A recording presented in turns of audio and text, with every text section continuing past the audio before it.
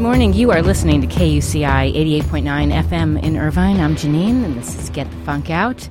Standing by to join me is one of the youngest survivors of Auschwitz-Birkenau. She's going to tell her remarkable story. This is Tova Friedman, and she's written this amazing book called The Daughter of Auschwitz with Malcolm Brabant. She's joining us now. Good morning, Tova. Yes, good morning. Good. I guess it's noon now, so... That's okay. Good morning, good afternoon. I'm so glad you're joining us. Thank you. Congratulations on your book. This is a powerful memoir.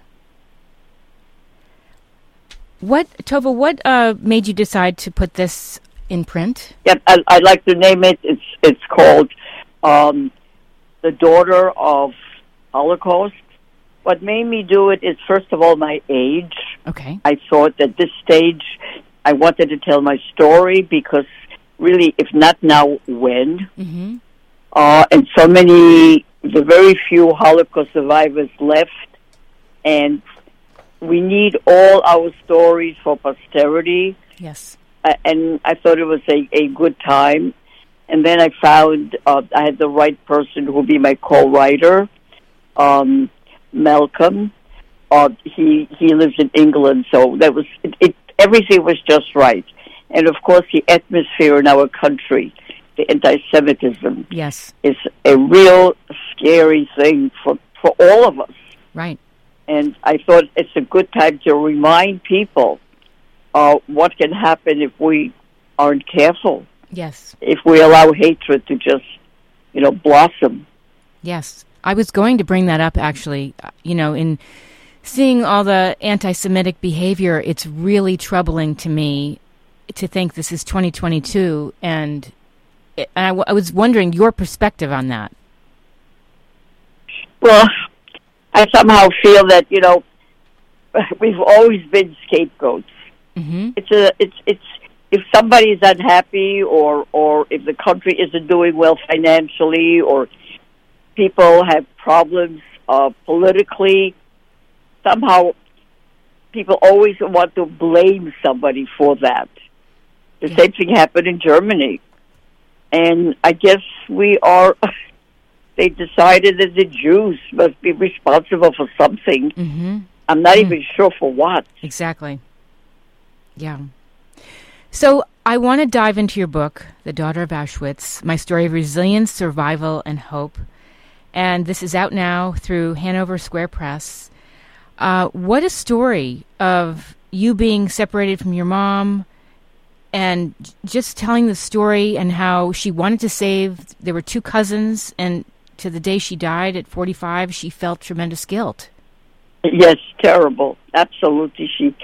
It was at one time the focal of her life, that because 150 people of her family were murdered, and she thought she could have saved at least two little girls, mm-hmm.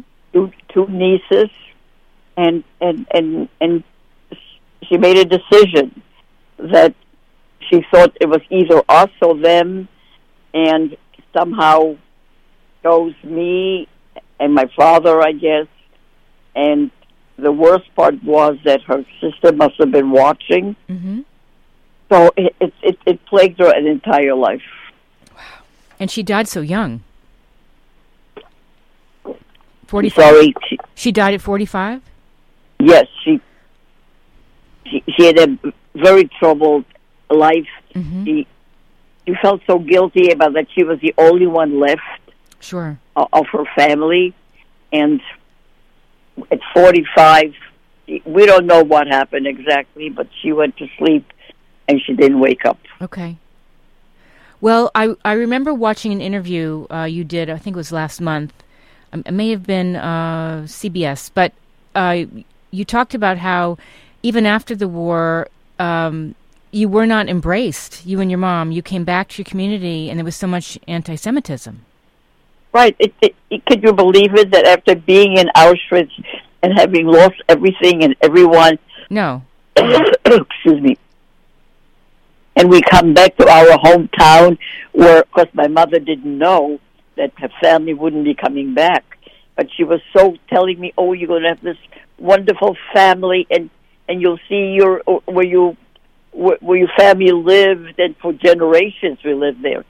And we walk on the street, and the neighbor comes towards her, and my mother is sort of going faster to come towards the neighbor, and all she gets is, "What are you doing here? I thought Hitler killed you all." Ugh. That was our welcome. Awful. My first introduction to the fabulous town that my mother was always talking about. Unbelievable. And then in school, in school I couldn't go to school because they would call me dirty Jew. That's after the war. That is awful. Why? Oh, I just didn't go. I mean, that is just so awful. I will say this, though. I heard about your grandson, Aaron, and his TikTok account. Oh, yes. Well, that's wonderful. Could you share that? Oh, I'm so proud of him. We're always worried, people like me, Holocaust survivors in their 80s, who's going to tell our story when we're gone. Mm-hmm. And then this wonderful grandson, he's 17, and his name is Aaron Goodman, and he put me on TikTok, and so many kids his age, 16, 14, 15, 17-year-old, from all over the world have been watching me and asking fabulous questions. I try to answer as many as I can. I think I heard 50 million or something. You've had like 50 million. Yeah. At one time, yeah. Right. Wow. Yes, exactly. Some are following me, and we keep on doing it. He keeps on putting new. It's great. New events. I want to mention the account. It's Tovatok, Tovatok. Tovatok. Okay. People can find you on TikTok. Yes. I think it's wonderful because the younger generation, they need to understand, the story behind all of this. And I'm sure they have a lot of questions. And I wonderful questions. I must tell you, we also got some anti-Semitic comments. But that's normal, I think. Unfortunately. They're more positive than anti-Semitic. Yes. Yeah. Yeah. And it's what's interesting is they are really thirsty to understand things and get meaning. I'm very touched by some of their questions. Can you recall one or two that really touched you? Well, they one of them said, "Do you still believe in God? Mm-hmm. And if you do, how can you?" I mean, there was a question. Another person said, "I really want to hear more about tattooing." I mean, I didn't know they tattoo children. So tattoo is so prevalent now. Yes. So they wanted to know the difference. They're very good. They're very good questions. Those are excellent questions. How does it feel having this book finished and out in the world? How does it feel? How does it feel knowing your story is out in the world? I'm humbled by it. I am surprised at the interest, and I'm gratified because you see, I'm not speaking just about myself. One child is not that significant. It's 1.5 million children who didn't make it, who didn't have the same luck I had. A lot of it was luck. I was the right time, the right place, or I wasn't in a terrible place. So I'm speaking for all those children who aren't here, for all those wonderful, souls who've been murdered. Can you imagine how the world would be if we had 1.5 million people who are contributing and artists, and it's heartbreaking to see what happened to our children. So I speak for them. And I also want to add that you have some incredible pictures in the book of your family, of your mother, your father, and this is a picture of you at age 6.5. Yes, that's what yes. That's what. Yeah. It's really, really. I'm so glad you included pictures. Yeah, thank you. Anything else you'd like people to know about the book? Well, I just want to say that this is not just my story. I would like people to read it and then tell it to others, whether they have others buy the book or just tell them the story. I want these stories not to die. I mean, people are made up of stories. Every one of our lives has a story. That's who we are, basically. Yeah. And everybody wants to be remembered in some way or another. By telling this story to each other, even just saying some of the episodes, we will be still alive in your minds when we really physically are not here anymore. I want to just mention to readers, I've been speaking with Tova Friedman. She's co-authored a book with Malcolm Brabant, and the foreword is by Ben Kingsley.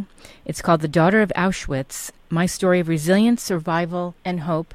And I put everything on the show blog, which is getthefunkoutshow.kuci.org. This is such an important book as we started our conversation because there's so much anti-Semitic behavior and content online. And I want to mention your grandson's TikTok again, Tova Talk, TOVATOK. And I want to thank you so much for joining us. Thank you so much. And people like you, do a fabulous job against hatred. Thank you. As I mentioned, both my daughters visited this setting where you talk about in the book. And it was so powerful. I actually saw my grandparents' name, Konstam, in the book of people that had perished. Correct. And my daughter's name is Tovia. So I'm just looking forward to finishing your book. It is such an important book, and I want to thank you again.